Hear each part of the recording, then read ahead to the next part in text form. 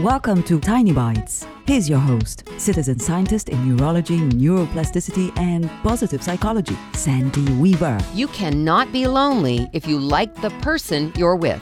The late Wayne Dyer said that, and it is so true. If you're hard on yourself most of the time, if you focus on what you think is wrong with yourself much more than you do on what's right, then you may not like yourself very much. And when you don't like yourself, it can be challenging to find a way to appreciate the unique and wonderful being that you are.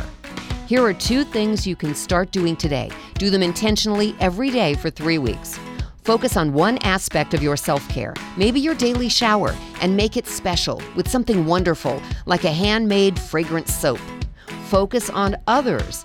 Notice the people you interact with at the store or at work or in the park. When you see someone with a great smile, tell them it's a great smile. When you see someone with a fabulous pair of shoes, admire those shoes out loud. When you focus on the details of your life in a positive way, you're more likely to appreciate all of the positives that you bring to it.